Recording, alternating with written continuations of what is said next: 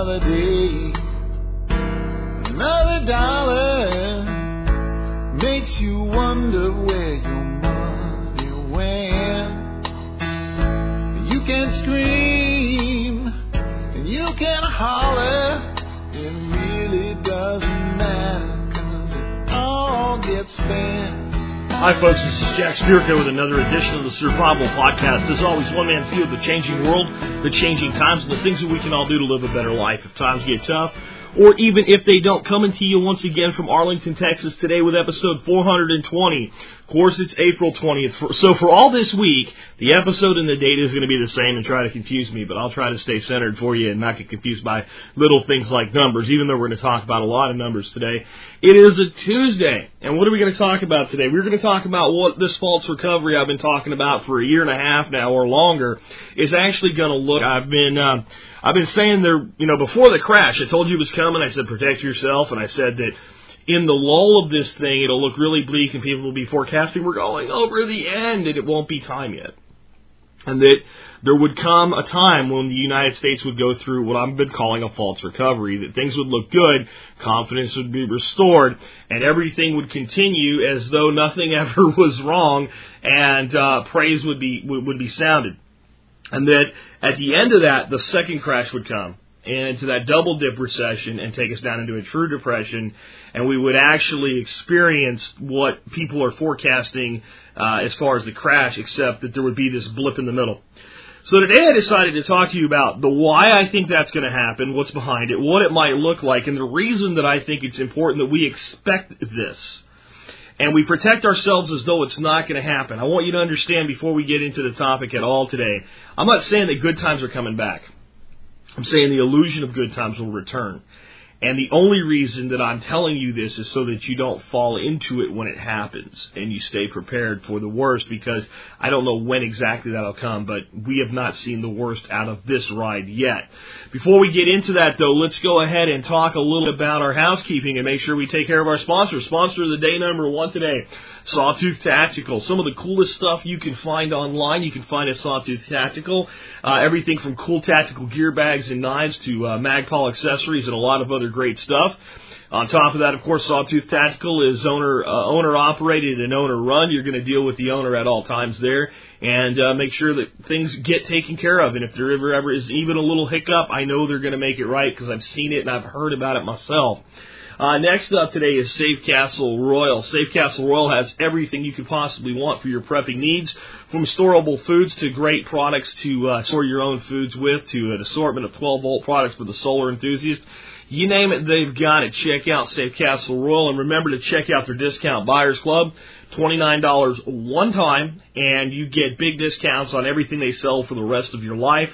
Or hold out for a second, I'll tell you how you can get that discount membership for free. Next up today, make sure you're connecting with us by all of our social media outlets. This includes Facebook, YouTube, Twitter, and things like that. There's links on the website, thesurvivalpodcast.com, so you can do that. Just heard back from the people over in Europe that are doing my application for the iPhone, the BlackBerry, and the Android. Have the iPhone apps out by the end of the week, maybe the end of next week, because I have to wait for Apple to approve it once it's done. And then the BlackBerry and Android app should follow. So we're going to have that coming for you as well very soon. Next up is the Members Support Brigade. I want you to take a moment today and consider becoming a member of the Member Support Brigade and help supporting the show.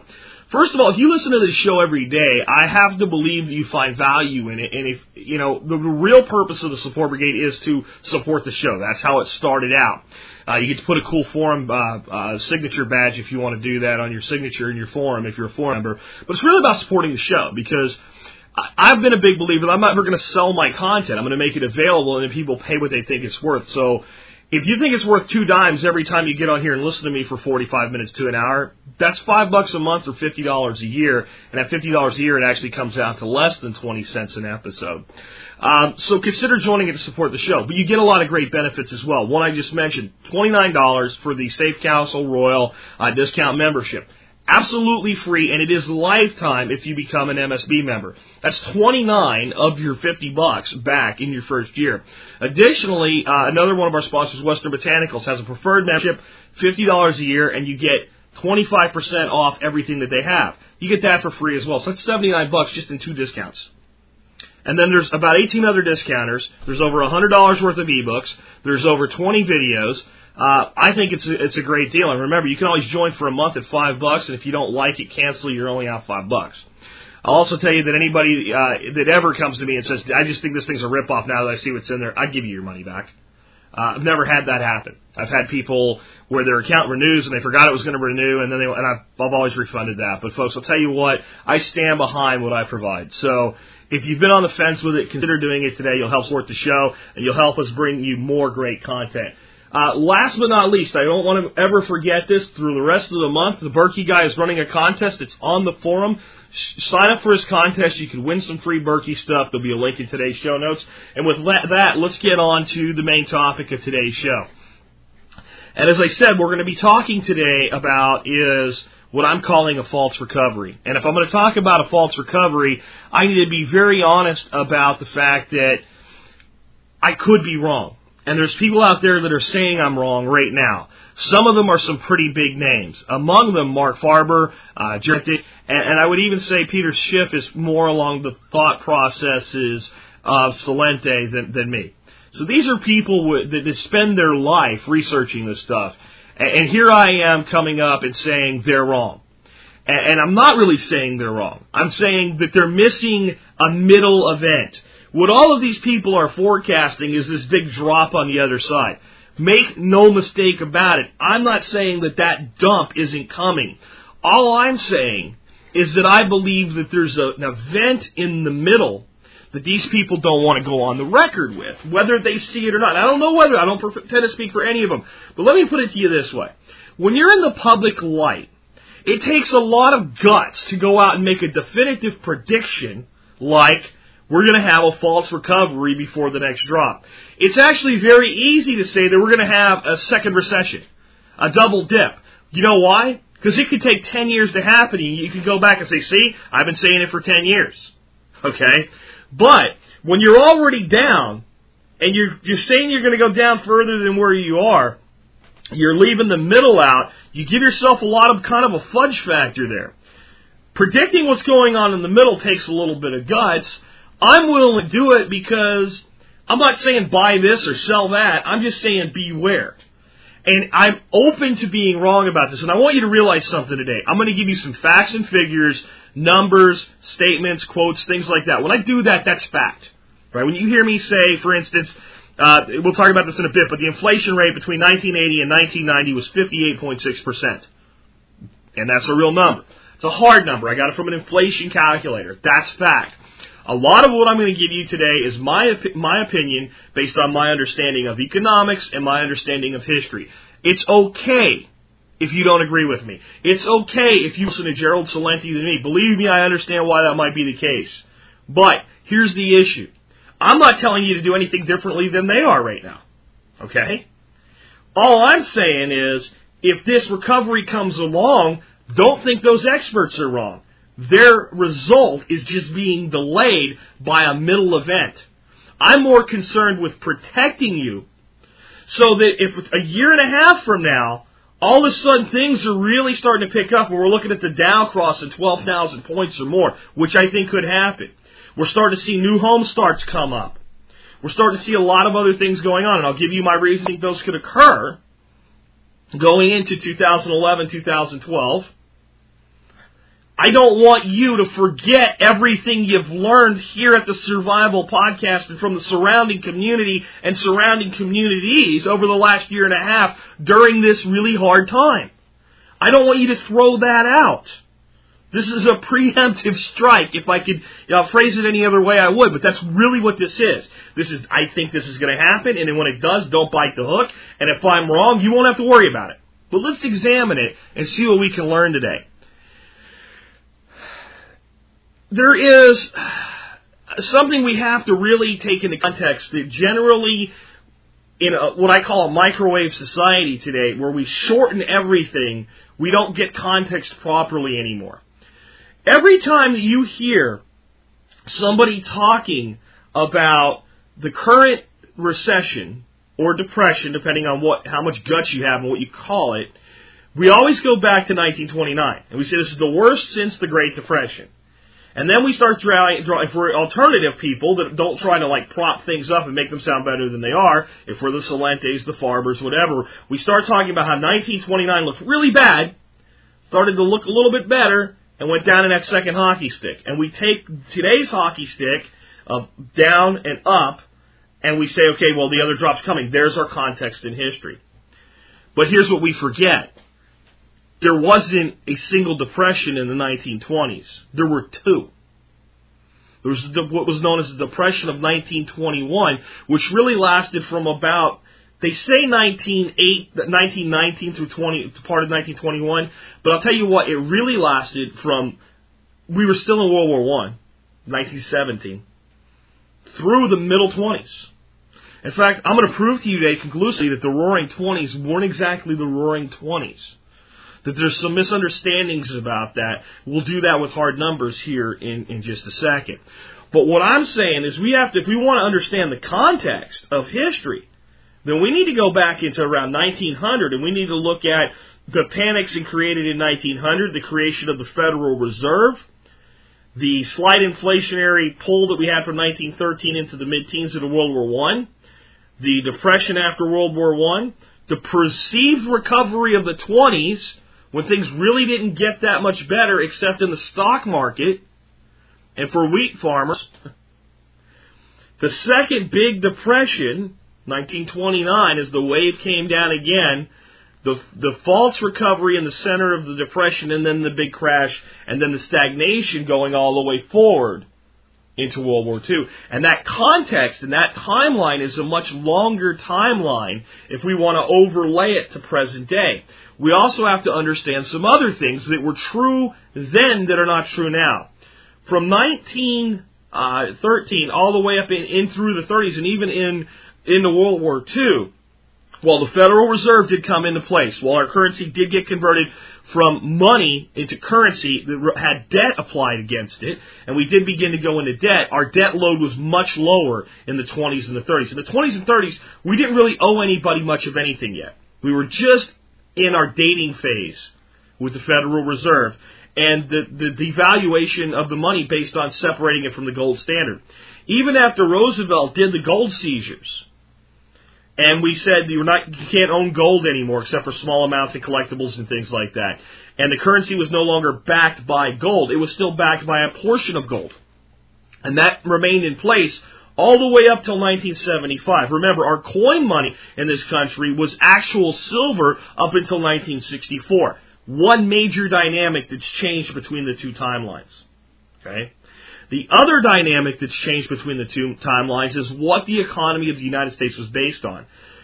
All through the 20s and 30s, in spite of the fact that we began our move towards service-based economies, we were an agricultural and manufacturing society. And that was true through the 50s and 60s. Right?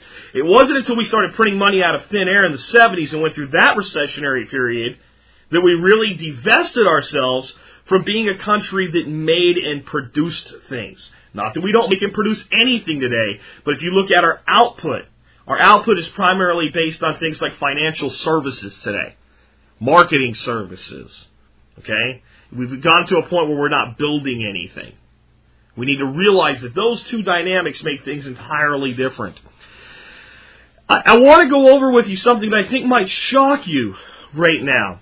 I want to talk about some perceived good times, at least in our nostalgic view of them now, and some perceived bad times, and I want to compare what inflation looked like when things were supposed to be really good versus when things were supposed to be really bad. Let's start out with a period that as Americans would agree, except for the very tail end of it, and the things that led to the downfall of George Bush the first and the rise of Bill Clinton, that 1980 through 1990 was a good period of time for the United States. Ronald Reagan came in at the tail end of the recession from the 1970s, which really lasted the entire decade. We just couldn't get things together. People were down on America. People were saying the same things they're saying today. Capitalism is over. It's dead. It's failed. What can we do? Ronald Reagan came in and really inspired the nation, in spite of the fact that I think that we we underestimate how many additional taxes that man brought to this nation. We don't get how much more taxation Reagan brought to the United States when he was perceived as a great tax cutter. He moved the taxes around. It was a good decade. Things started to turn around. People were getting employed. Wages were increasing. Everything looked good. The real estate market was going up. We had a hiccup in 1987, but we recovered from it almost overnight. You know, if you could have bought stock the day after the crash in 1987, you could have made a fortune. It came back very, very quickly. But if you had $1,000 in 1980 and just put it in a dresser drawer, to buy the same stuff with that $1,000 at the end of the 80s in 1990, you would have needed $1,586. So basically, somebody stole $586 from you, is the way you can look at it. That inflation rate was 58.6% in the 1980s, a period of time that was considered beneficial to the United States, a good period of time. 1990 to 2000, the decade of Bill Clinton. No matter what you think of Bill Clinton, most people will say, hey, you know what? When it came to the economy, the guy did a pretty good job. There was a big roar in the technology sector. There were roars everywhere. Everything was going great. The stock market was going up, up, up. People were getting wealthy overnight. People were retiring at 45 instead of 65 if they got into the right company at the right time with the right stock options and were throwing enough money into the 401k. It was a great time. Well, if you had $1,000 in 1990, actually, there was less inflation in the 90s, but it was still significant. In 2000, you would have needed $1,317.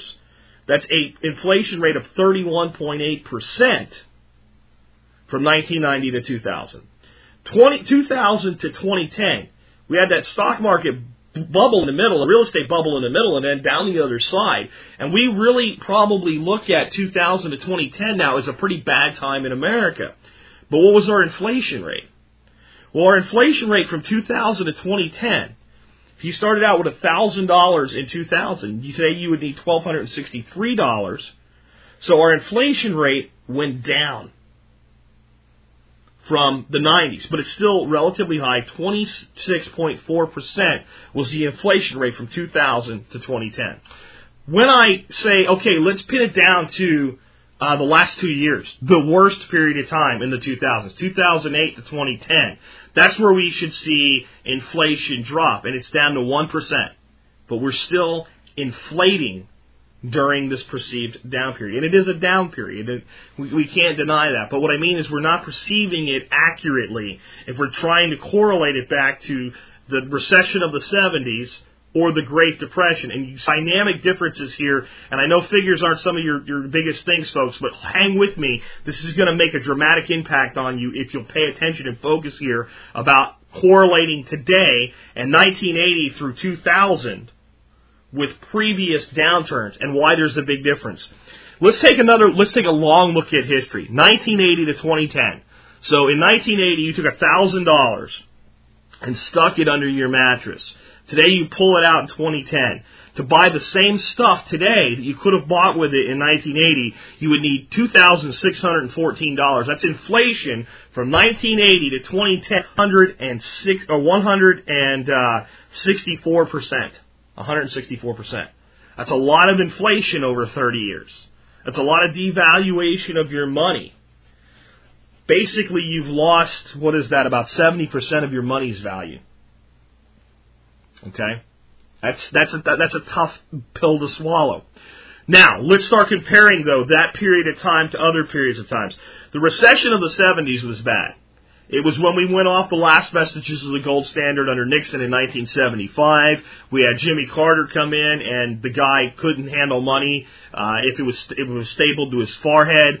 One of the worst economic managers in the history of the world was Jimmy Carter. You can think whatever you want about his social outreach and stuff like that, and I got to admit there's some things the guy is for that I got to go, man, good for him, but the man should have never been allowed to touch a dollar in his life. He was like a poison pill for money. Nixon didn't do a great job with the economy either, if you think I'm bashing Democrats, and neither did Ford. Looking from 1970 through 1980, $1,000 in 1970, you would have needed $2,123 in 1980. That's an inflation rate of 112% over 10 years. That's the other kind of recession. That's where the people don't have money, the people don't have jobs, but the cost of living keeps going up and running away from them. We haven't had that this time. What we've had is a very stationary, low inflation rate that's held everything together. Now let me drive it home for you.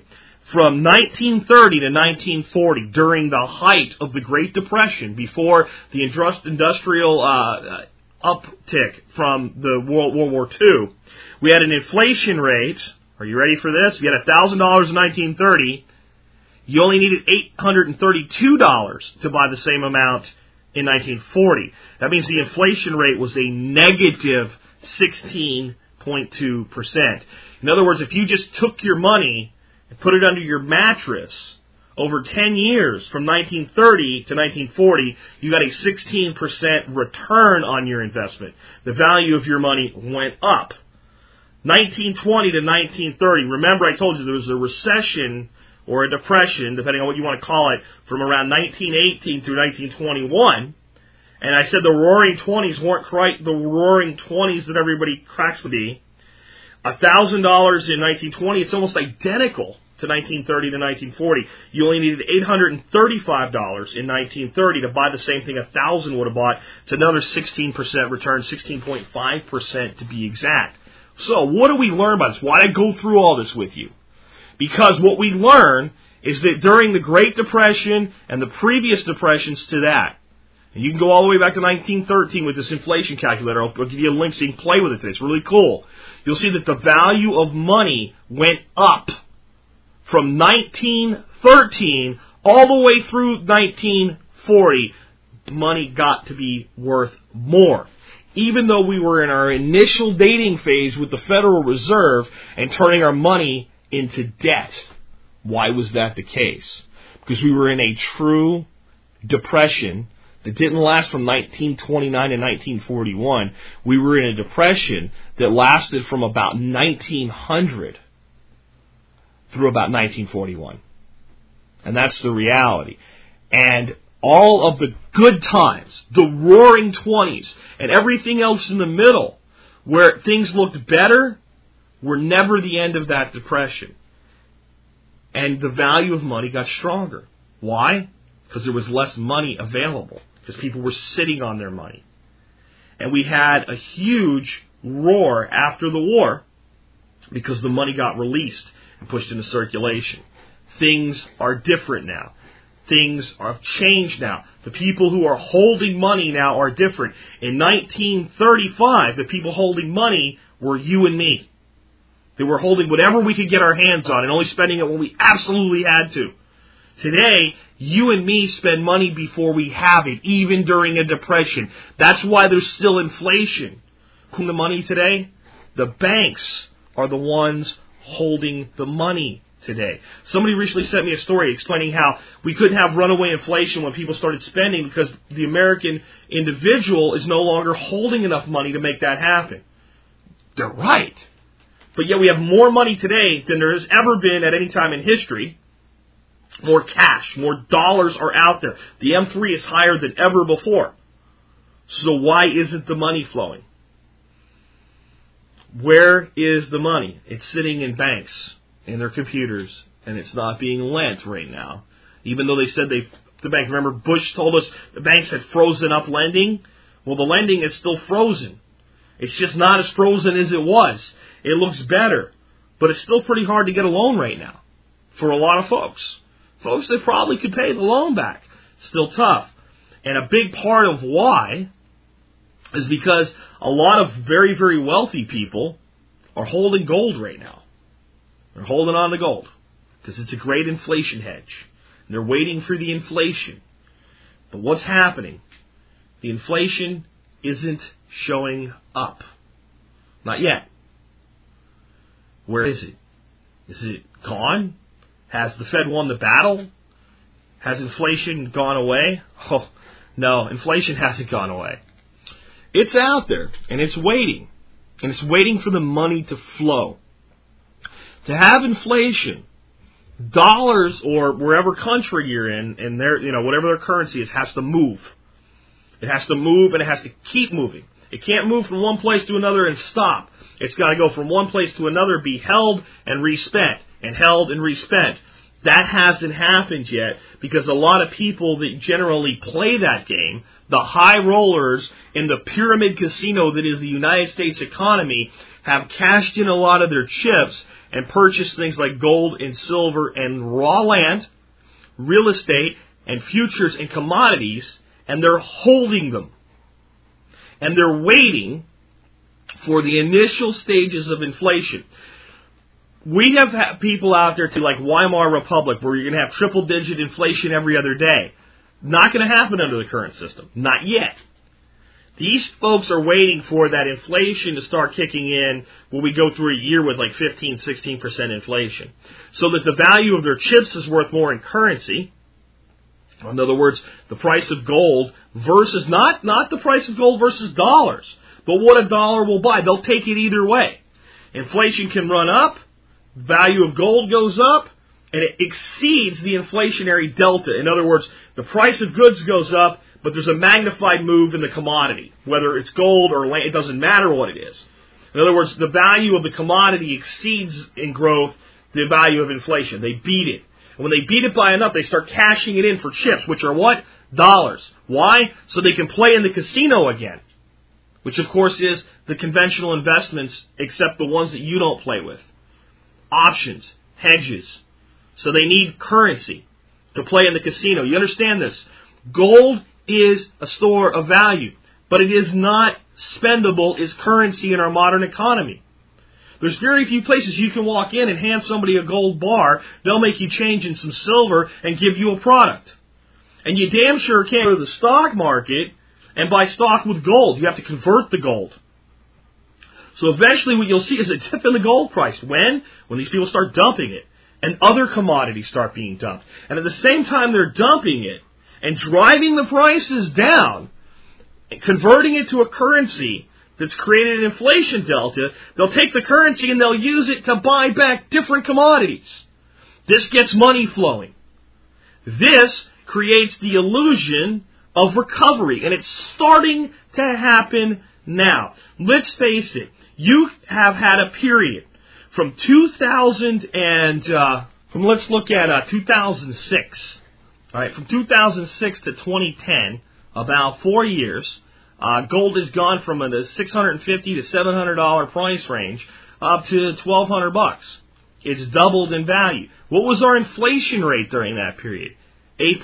We've got a 100% gain in gold and 8% gain in inflation. The people holding the gold have beat inflation big time. And they've had depreciation in real estate, one of the main commodities that can be purchased. It's starting to have the people holding the money, which is gold, silver, and other commodities, are exchanging the commodities that appreciated, buying the casino chips and going in and using the differential to purchase other commodities at a discount. Again, this leads to the perception that the economy is recovering. Why do we hear the economy is recovering right now? Because unemployment has stopped growing by much. Not because it's gone down. It stopped growing. Bottom out. In a stock trader's world, what they're saying is we've hit a hard floor. Right? You look at certain stocks, and you see that over a period of time in his point, which anytime, a stock goes down to, let's say, $25 a share, there are so many buyers for that stock at $25 a share, it doesn't go through it. If it does, it's for a day. And people jump on it at 24. And we saw stocks that did that right through the Depression. How much did Walmart go down during the recent recession? How much did Toyota go down during the be careful. Not after they had problems with their brakes. From 2007 to 2009, what happened to Toyota stock? Did it go down like GM or Ford or anybody else? These were companies. What about Google? Google went up and down, but it had a hard floor. There's a lot of stocks like that. And what the economists are looking at the nation right now and saying is basically we've hit a hard floor. We've hit a point where labor is so cheap and money is so cheap. It's so cheap to borrow if you can, and it's so cheap to hire people if you can, that anybody with money or the ability to borrow money is using it to make money right now through business. And it's happening. And those are the normal mainstream economists that are saying the recovery is here. That's what they're basing on it. The floor's been reached. And once the floor has been reached, the rebuilding starts. But they leave out the other stuff that I told you. Inflation versus deflation. What the past looked like. What the current situation is. And where the money is right now. And how the money is going to be, again, converted into currency. I know it's hard for people to grasp that. When I say convert money to currency, I mean that people that are holding commodities, specifically gold and silver, are taking that and selling it at this inflated price that's been created during this period of time, during this panic, converting it to currency, but they don't hold the currency. No one wants to hold currency in the world of the wealthy. They want to leverage it as quickly as possible and dump the risk as quickly as possible. It creates currency flow. Right? What comes next is a point at which that flowing currency starts to trickle down. Remember, trickle down economics into the hands of the common man. Through what? Well, we got to get these guys a return of investment. So we start going back into finding new ways to do credit card debt.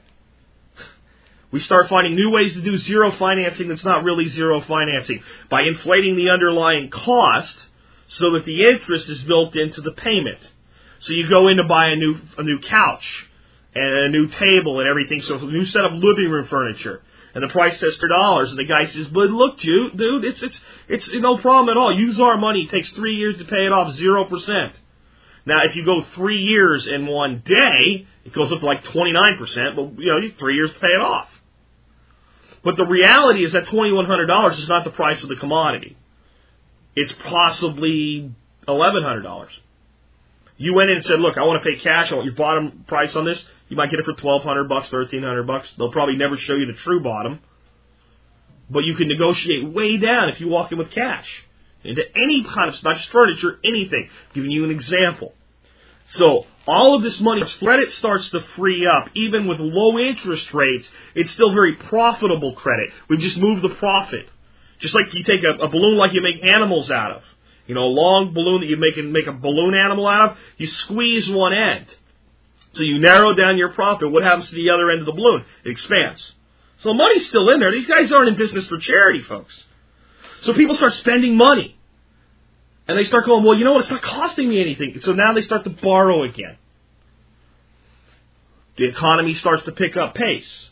Jobs start to get created. What do people who have been out of work for a year or 2 years do when they get a job? Well, for a couple months, they say, "Man, we've learned our lesson." Right? We've learned our lesson. We're gonna do the right things from here on out. We're gonna save our money. We're not gonna go deeply into debt again. We're gonna be careful this time. We're gonna work really hard. I'm gonna get every extra hour I can. We're gonna pay off the debt load that we've picked up. And maybe they pay off a little bit of the debt that they've picked up. They get out of that expensive house they couldn't afford. They get into an apartment or a smaller house. And one day, they realize they've paid all their bills for the month, the first time in ever, and it feels good. And do you think they say, "Now we have opportunity to grow our internal asset value"? No. You know what they do. They go, "You know what? Let's go out and have a big steak dinner. After all that, kids and wife, we've earned it. I've worked really hard to get us back to where we are." And it's the first step. And I'm not saying it's a bad decision. Hey, I've gone out and had some celebratory meals myself. Hopefully I'll have a lot more in the future. But for a lot of people, it's like the guy that kicked the drug habit, and he says, "You know what? I'm out of the party. I'm being sociable. Just one drag off the joint. That's all it'll be." And maybe that night that's all that it is. But it brings back that euphoria that the person felt before. Hey, remember, you know what? The economy wasn't our fault.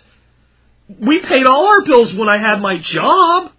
I've got a job again. The future looks bright. The future looks great. And the band starts to play in the guy's head, and all of a sudden the money starts to flow, and it's happening in millions of homes throughout America over the next couple of years. That's my forecast. And the stupidity reigns supreme because it's more comfortable than intelligence. And what the experts are saying, the alternative experts, the Zelentes, the farmers, right? All of these guys, is that we can't do it again. The debt ceiling is too high. There's too much money owed. We can't increase it any further.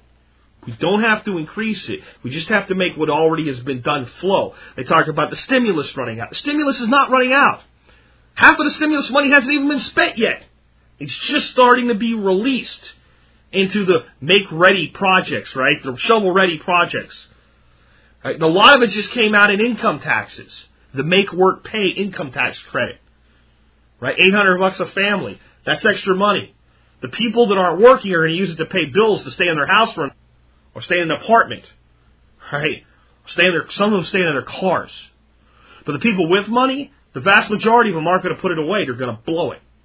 And it's going to keep coming. And there's some other things that are coming that people don't understand the direct impact of. One, government revenues, if you want to call it that, I call it their theft, is about to go way up. Why? We're about to start paying more money for health care. We're going to start paying taxation based on health care. We're going to start paying taxes to fund health care. And we're going to do that for 4 years before any of the goodies get released by the government back in. Before any of the help. So the government's going to collect money for 4 years and say, look how good the balance sheet looks. And it'll still look like crap, but it'll look better. It's like a CEO that comes into a company where the stock price is down 50 points. And he rebounds it to where it's only down 40 points. And when he goes in and he makes his presentation to the board, he says, hey, look where it was when I took over and look where it is now. And it's a straight line up. You pull the graph back and you see it's a little bump. What about the other $40? Oh, we'll get there. And if it goes up the next quarter another $2, man, he starts to look like a hero. Even though the company is still well undervalued. That's what is happening with our economy.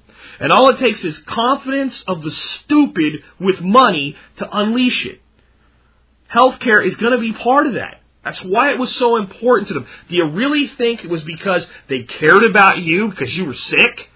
If you're on one side of the debate, if you're on the other side of the debate, do you really think it's so they could exterminate you the way Alex Jones says for eugenics? No. It's about money, and it's about the control of money, and that's all it's ever been about. If you control money in a society based on a currency, you control everything. And there's a ton of money in the healthcare system. It is a money. They don't care if it has a negative or a positive effect on the healthcare system. They really don't. As long as the people think it's positive and let them do it, they'll get what they want, control of the money. The other thing that's going to happen that's going to put a lot of money into circulation, more money than has ever circulated ever in the history of mankind, create the new biggest fake commodity on the planet, it's cap and trade.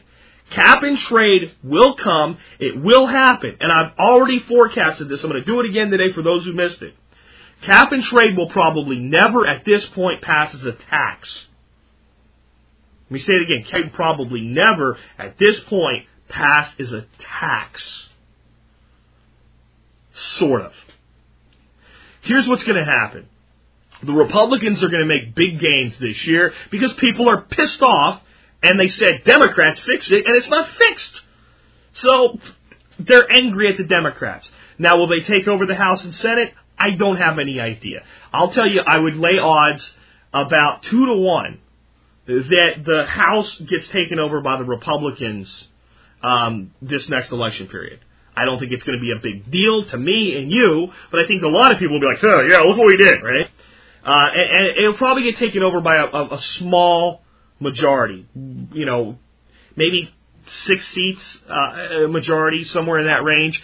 Or if they don't, they'll be so close that it won't matter, right? You might still have Pelosi around, and she might still control the committee assignments and all, but you'll have a House of Representatives that's so close to a 50-50 lock that just by turning 1 or 2 from either party, you'll be able to block things. The Senate, I think it's dead even odds whether it's a Democrat or a Republican majority at the end. There's only a third of the seats up for re-election, but you're going to see a gain, and you're going to see that Republican gain. And you're going to see, now we need to see what that did for us. So we're going to have to take some of these real problems that have been created over the past 30 years and start to do something about them. And one, of course, is we have to save the earth. Even the vaulted leader of the Republican Party that ran for Republican presidency last time, John McCain, says, hey, friends, the earth is warming up. So we have to save the earth. We have to save it in a way Republican-friendly, right? Republicans hate tax increases. At least most of them. At least obvious tax increases. Really, really do. Can't love to be able to say they've cut taxes. Democrats, sort of the same. Love to be able to say they've cut taxes for certain people, but raised them for others. Republicans want to say we've cut taxes for everybody. So how do you do that and get cap and trade through? I'll put it this way. It will be done by hook or by crook, and watch out for the hook. All right? The crook was the first way. We'll just take it. We'll just start imposing penalties on companies that exceed an allowance that we'll create out of thin air and tell them what they have. And when they fail to meet the bogey, they can either pay us some credits from people who have saved and gone under their bogey. So the cap and trade is going to work like this, folks. I'm Jack's Widgets, and you're Tom's Widgets. We both have an allowance for 10 carbon credits. Don't focus on the number. It's arbitrary. It doesn't matter. I only use 5 of mine this year. You use 15. You now owe the government $200,000 in fines. I have 5 extra ones, okay? And I know it's going to cost you $200,000. I don't need mine. They don't do anything. I can't carry them to next year, okay? Because I'm not a trading company. That's going to happen. They're going to be able to be carried, but only by trading companies like the ones by Al Gore. So I say, hey, you know, Jack's Widgets has 5 extra. Tell you what I'll do, buddy. I'll sell them to you for $100,000. And you say, why the hell would I pay you $100,000 for nothing? Except these random carbon credits. I said, because they're not nothing, because I know that you owe the government $200,000, and you'd rather give me $100 than them $200. So you buy my credits. And something that was nothing but a materialistic, it wasn't even materialistic, a nebulous concept of emissions of carbon has now become a commodity and traded. And that's how they tried to do it the first time. Here will be the Republican solution, and they will sell it to the people, and the people will love it. They will eat it up, and they will not understand that it was the plan all along. Because if you tried to do this first, people would have objected. But when you provide it as a solution to cap and trade, people will love it. This is what they will do. They'll say, instead of finding companies that exceed their carbon allowance, we will offer a tax incentive for companies that go below the number we set for them. So now what they'll say is, Jack, tell you what, you, under your allowance, we gave you 10, you only did 5, you get a tax break. Okay? Tom will be sitting over there, and now he doesn't get his tax break. So let's say his entire tax liability is $1 million this year. It's a fairly large company. It's $1 million in taxes. But he could get a 20% tax deduction if he were under his allowance. So that would save him $200,000. Now, I will still sell him my 5 extra credits for $100,000 because it still saves him $100,000. But nobody had it. And once it's done, what you do is you sneak in the back door and you quietly jack up 1 or 2% the corporate tax rate to effectively get the tax penalty onto businesses, including businesses that would have never had the penalty in the first place because they're not even part of the thing because they're too small and they don't produce any carbon. Now, why does this key in on the false recovery? Because once this happens, we have a new thing to print casino chips with. This is the hard part for people to understand. Since money is lent into existence, any underlying commodity, whether real or fictitious, that produces more money allows us to lend more money into existence. You have to have stayed in touch with the show for the past week to get that, I guess. If you don't understand that, real as quick as I could make it to keep the show in time today, when you put money in a bank, they loan 90% of the money you put in the bank. When the person gets the loan and puts it back in the bank, they loan 90% again, and $10,000 deposited by one person ends up resulting in a bank holding $100,000 with a 9-to-1 fractional reserve ratio. So what happens when we start creating money with the stroke of a government pen in the form of carbon credits, and we use the hook of a tax, and the Republicans come to the table after taking over or getting very close, and John McCain pulls up to the microphone and says, friends, we have a solution. We need to solve the problem of global climate change. Because it's not warming anymore, remember? Anymore, right? Now that the temperature's not doing what it's supposed to, now it's climate change. And we know that there's pollution. Whether you believe in global warming or not, we know that there's pollution. There is pollution. It's not carbon. It's 1,000 other chemicals being dumped into our atmosphere and into our soil and into our water. But we're going to focus on carbon. Why? Convenience. That's why it's perfect for this scam. Okay? So, what we do is we set up this whole scenario where these carbon credits can be traded. And the American people look at this and go, how could we be against this? It's a tax break for companies that do the right thing. And the carbon trading scam happens anyway. And the money flows. And the recovery rages. And then what happens is people start even cashing in more and more of the money to buy chips. The gold or other commodities converted into currency so they can play the new. So they can make one big last run before they pull all their chips off the table and cash them in and quietly exit before you hear the giant flush of the toilet and this country goes into the biggest depression that it's ever seen, not since the Great Depression. And we start to see money inflate to a point where it becomes worthless. So I think that Farver and Rogers and Salenti and all these people are right. They're just missing the middle. Today I've made my case to you why I think that is going to occur. My last part of it is political party. You know, what is a political party? Well, we've been led to believe that a political party is the Democrats, or the Republicans, or Libertarians, or Constitutionalists, or Socialists, or Communists. You know, political party. No. A political party is what goes on every day in Washington, D.C., where a bunch of fat cats get together at our expense. They hang out in this place called the Capitol, and they pass laws that tell us what to do, and they party while they're doing it. They party because as they exit the Capitol through their little underground parking garage, if they happen to be in a car that day and they need some gasoline, they fill up with it at our expense. They have health care. They have a health club there. They have their own barbers. It's like a great party. You go there and you just hang out and you make laws, and everything that you could possibly need is taken care of. You know, if you live across the country and you happen to be a ranking member of the Senate or the House, you get your ass in a G5 jet and you fly home every weekend to California like Nancy Pelosi does. And you get upset when you can't have a G5, you only get a G4. That's the party. And these guys and these women that are running our country today are like a bunch of drunken sailors at a party. It's exactly what it's like. And you know what they never want? They don't want the party to end. They might take a nap. They might go home and sleep it off for a while, but they want to come right back up and start partying tomorrow. So, if they want to party tomorrow, they have to restart the machine.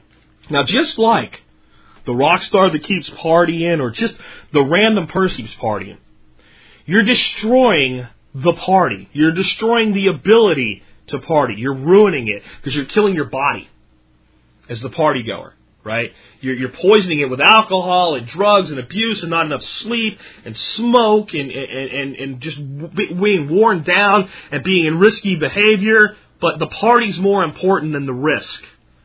So you do anything until eventually it crashes at the end. And as long as there is the ability to keep the party going, the party continues to go. So if we want to look at this right now and look at the political party, the great big party of fat cats up there on the hill, and say, will the party end? Well, the party won't end until they can't keep it going. They will be like Malcolm X, by any means necessary to keep the party going. Because if they can keep it going long enough, they get to the point where they get to leave the system and they have everything taken care of, at least in their heads, for the rest of their lives, with a retirement program that most Americans would absolutely kill for, with lifetime health insurance, and half of the laws that they've passed either don't apply to them or don't affect them. So when we look at another recovery before the final collapse, the only question we have to answer for ourselves, and I mean absolutely the only question that we must answer for ourselves, is very simply, is it possible to keep the party going and to restart the band at least one more time? Is it possible? As long as it's possible, they'll do it. The only time we will reach the end, the final abyss, the final drop-off, is when they can't start the band again. What Salente's saying, what Farber's saying is we're there. Can't do it. I'm telling you that you're not looking, if you're these people, at the next game, the next gimmick. What they're saying is the gimmicks can't go on forever, and they're right. But have we reached a point where the gimmicks no longer work? And the answer is no. And the emotional response to the hook version of cap and trade, which they'll call something totally different. They'll call it something like, oh, I don't know, let's see, let me pretend I'm a politician here, and I'm really thinking of this right now. I don't already have, an idea of what this is going to be. They will call it something like, I don't know, probably some crap like the Clean World Initiative. Okay? Something that hippies can feel good about. Something that conservative Republicans can feel good about. Something that everybody looks at and goes, maybe it's not exactly the way I wanted it, but how could this be bad? They get a tax cut for doing the right thing. And that feel-good mentality will trickle down through the sheeple, and they will open up the wallets. And they will play in the casino, and they will think that they're rolling with the high rollers, and you know where they'll really be. They'll be down on the bottom level playing nickel slots. And they'll think they're equivalent to the guy upstairs that's losing $5,000 a hand to blackjack or $50,000 a roll on the craps table, doesn't even care. Doesn't even care because the casino is going to comp him so well that even if he goes out at the end of the night losing $100,000, he's got $200 worth of value. That's what really happens at the top levels of this game. And that's what it is. Even where they lose, they win. Because they're hedged on both sides. And all the little guys down at the bottom that think they're making money for a while, that mass accumulates. And when it goes away, when the money's lost, it's not gone. It's not created or destroyed. It's like matter. It only changes in form. And in this case, in the form of who's holding it. And the people at the top have already exited. And that money, when they exit, you realize it was just a number in a computer, and the machine stops spitting out quarters every other roll, and all of a sudden now you can't get any meat machine at all. It's done. The casino closes its doors and throws your ass out. That's the false recovery I see coming. And I guess I mean to make one final point to you. This isn't good news. The fact that we could have 2 years, 3 years, or 10 years of what looks like perceived prosperity is not good news. It's terrible news.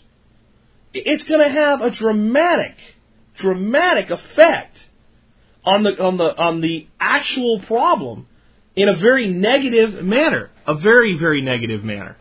In fact, what it's going to be is the biggest trap ever set for the American people. It's going to lead to more pain, more anguish, more loss, more debt, more slavery, and more pain than anything that's ever occurred. And I think problems that people have with my prediction is that because I say recovery in here, people think of it as a good thing. It's not a good thing. It's a chance to kick the inflation back on. And to do so in a way that the people having the big political party, see, the only way they can get out of this is with inflation with low interest rates. If they can inflate the money and double the devalue the money by half, without a lot of inflation at the same time, which is almost impossible to do. But they're stupid and they think they can do it. What happens then is that effectively you cut the debt in half. And that's what their aim is now, is to increase revenues through taxation, hold inflation in check, but get the money to flow and not let the inflation run away. Right? So that the prices stay level, even though the value of the money goes down. You think, that's absolutely impossible. That's absolutely insane. Well, you're right. It is impossible. It is insane. But what they can do, or let me put it another way. All they have to do is try to get inflation to happen without rising interest rates. That's what's in their head. And they short term. But eventually they can't anymore. Because the value of the money is eroding so fast, you can't get any new investors in. So you got to create a different casino for them to play in. So that they have a huge winnings, and they can throw the winnings into something safe, like treasury notes. And that creates the new lending. And that's the game that they're trying to play. I'm telling you, I think they can pull it off. For a year or 2 or 3 or maybe 4 or 5. I don't know how long. All I'm telling you is when you see this happen, protect yourself. And don't plan to use it until it shows up. In other words, don't make dumb decisions today because the false will come and give you another chance at the casino. Pretend I'm wrong. Pretend Gerald Celenti's right and the end of 2000 is the end of civilization as we know it when it comes to your prepping and being smart and intelligent with your money without going overboard and freaking out. But on the other side of it, when we start looking at mainstream media and they start telling you how the green shoots have turned into thriving plants or some other nonsensical metaphor they'll come up with, and you start to see all of these things I said come to fruition, stay smart then. There's always, and if I'm not right about this being the big crash at the end of this recovery, another recovery some point after that, before the really big one that sucks everything into oblivion and devalues the dollar to nothing, never fall for the recoveries. All they always are is a redistribution of wealth. That's what they come out to be. To take the wealth of the middle class and not move it to the poor. You put a little bit to the poor, so it looks like that's what's happening. But it's to take the wealth of the middle class and move it to the hands of the elite. That's what's been going on. It's been going on almost since the creation of our country. It's really been going on since 1913 with the Federal Reserve. And the experts are right about one thing, go on forever. Between now and 2050, we have a $103 trillion hole. Let me say the number again.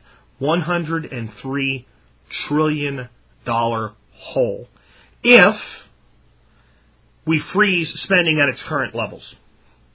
And if we freeze interest rates at their current levels. And if productivity stays at least as high as it is now. If everything goes as good as it possibly can between now and 2050, we have a $103 trillion hole. There's not $103 trillion in total. We take every country's currency, everything in the world. There's not $103 trillion anythings out there. It's a number that defies logic. Somewhere in the middle, we're going to have to pay for this. And we're going to come up to a point where we can't pay for it. And at that point, the party ends. I'm just saying it's not tomorrow. And be careful and be smart. So what do you do about it? You make sure that you're investing your efforts into things that produce for you. You make sure that you're paying that home off while you can. You make sure that you're finding that good piece of rural land while you can. You make sure that you're buying some gold and buying gold, holding on to it. No matter how high it goes, hold on to a little bit of it. There's always a good hedge there. You make sure that you're focusing on the ability to feed your family, to protect yourself, to keep shelter over your head, to be responsible for your own health. You focus on those things. And the world can fall apart around you. And anything short of a full end of the world as we know it, you can walk through it with very little pain if you're smart, because you control your life more than anybody else. I don't care how much the system is manipulated. I don't care how much the people at the top of the system really control things. I don't care how much of a puppet show and a magic show is going on. You're the one that chooses whether or not to watch the puppet show and whether or not to believe in the magic. You're the one that chooses to believe whether or not when some celebrity does something stupid on TV, whether we consider it cute or idiotic. And you're the one that decides whether idiotic is cute or not. It's not cute. And it's not up to the government. And some of you people that are in the Tea Party and the Tea Party movement and your bandwagon Republicans that are out there and think that our government needs to focus on changing the morals and values of the country, you're out of your mind. Because just because you get people in today and you give the government the authority by consent to improve the morals and values of this country while you like it, what you don't understand is how stupid people are and how eventually Other people will be in control, and then they'll have the power to change and shape the values of America. Won't that be freaking great? No, you focus on yourself. You focus on your family. You focus on the things that you actually control and don't give away that power. When you say that the government is supposed to do, then you abdicate your capability to do it for yourself. You put it into somebody else's hands, and then you bitch when you don't like the result. That's what happens. It happens economically. It happens socially. It happens with debt. It happens with everything. We've become a nation where people blame everyone else. And some of you will listen to what I said earlier today and use it to blame other people. You don't get to do that anymore because you know the truth. Now that you know the truth, you don't get to blame anybody for your debt. Except you. You don't get to make anybody responsible for your stupidity. It's you. Responsibility is the greatest gift on the planet. Because when we accept responsibility, then we get control. But responsibility is also scary for people because you don't get to pass the buck and blame somebody else anymore for your problems. But it's a better way. It's a better way to live. You have more control over your life. And if you want to raise your children with a sense of responsibility, and I get that question all the time, Jack, how do we instill responsibility and values in our children? Live the responsibility. Live the values. How do you instill it in your neighbor? How do you convert your neighbor? Don't tell them, show them, do it, be it, act it, control, responsibility for yourself. Have a sense of honor. And when somebody tells you that paying your debts is not a question of honor, tell them they're full of crap. Of course it's a question of honor. You're the one that signs your name. And that's like making a handshake. That's putting your word that you'll make good on what you do. So you do everything you can to make good on it. If you reach a point where you can't, you do everything you can to be as honorable as you can in your failure. But you don't look at it as somebody else's. If you bought a bunch of stocks and they went through the floor recently and somebody gets on TV and thinks he's funny and says, your 401k became a 201k, you shouldn't be thinking, yeah, he's right, look what they did to me. You should be thinking, this guy's an idiot. What the hell does that even mean? A 401k became a 201k. You take responsibility. You made those choices. My financial advisor told me to put them in. You're the one that did it. It wasn't done without your signature. It wasn't done without your consent. You're the one that chose to believe that someone else had a better insight than you, that had more control than you, that was more responsible for you, that was better informed than you. No. No more. You can't do it. Because whether I'm right or wrong about the false recovery, I'll tell you one thing. The constant pilfering of the American people by dumbing down their sense of responsibility and dumbing down their intelligence and dumbing down their education will not change. The form in which we will be pilfered will change and change and change. But the solution will always be individual responsibility, individual integrity, individual honor, and individual responsibility for our own education to pay attention to what the hell's going on and the ceasing of the abdicating of our responsibilities and our rights to others. When you give up your responsibilities, you also give up your rights. Rights and responsibilities are interconnected. They cannot be separated.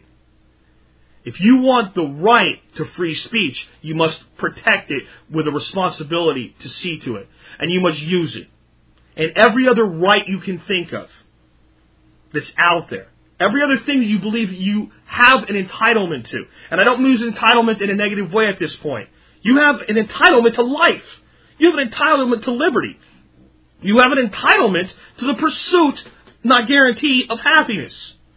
You are entitled to those, so long as you live up to the responsibility to ensure, protect, and act upon them. The minute you take the responsibility for your life and give it to somebody else, your life is not yours anymore. The minute that you take your responsibility for controlling your wealth and give it to somebody else, the right to your wealth has passed from you. It is now a privilege because you've given up the responsibility. Because you don't pay attention. And I know some of you do, and you feel like you're being yelled at. You're not being yelled at if you do these things. I'm yelling for you so that other people will hear you because you're saying them too. And if some of this stuff hits you the wrong way, you feel like that guy's a jerk and he doesn't know how hard it is. I know how hard it is. There was a time in my life with my first fiancée to save up money to buy an engagement ring for her. I slept in the back of my truck for 2 weeks while I was traveling to save up the money I would use on a hotel. Don't tell me I don't know how hard it is. Don't tell me I haven't sacrificed. I grew up in one of the poorest parts of the country still. The coal region of the Northeast. In fact, I grew up in the part of the coal region that doesn't really produce coal anymore. They even had that fall out from underneath it. So I know. I'm not talking down to anybody. I'm empowering you. I'm telling you that no matter what your station in life is, you control your future. Focus on that. And as for your children, demonstrate for them that that control exists. Because that is one of the most empowering things in the world. And when you do that, they'll see how it empowers you. They'll want it. They may stray for a while. But like the prodigal son, they'll return. You'll be able to welcome with open arms. And they will strive for that same independence, responsibility, and liberty that you've demonstrated. You can talk to your blue in your face. But acting and doing is how you affect those around you. This has been Jack Spirko with another edition of the Survival Podcast, helping you figure out how to live that better life if times get tough, or even if they don't. $1 makes you wonder where your money went. You can scream and you can holler. It really doesn't matter 'cause it all gets spent.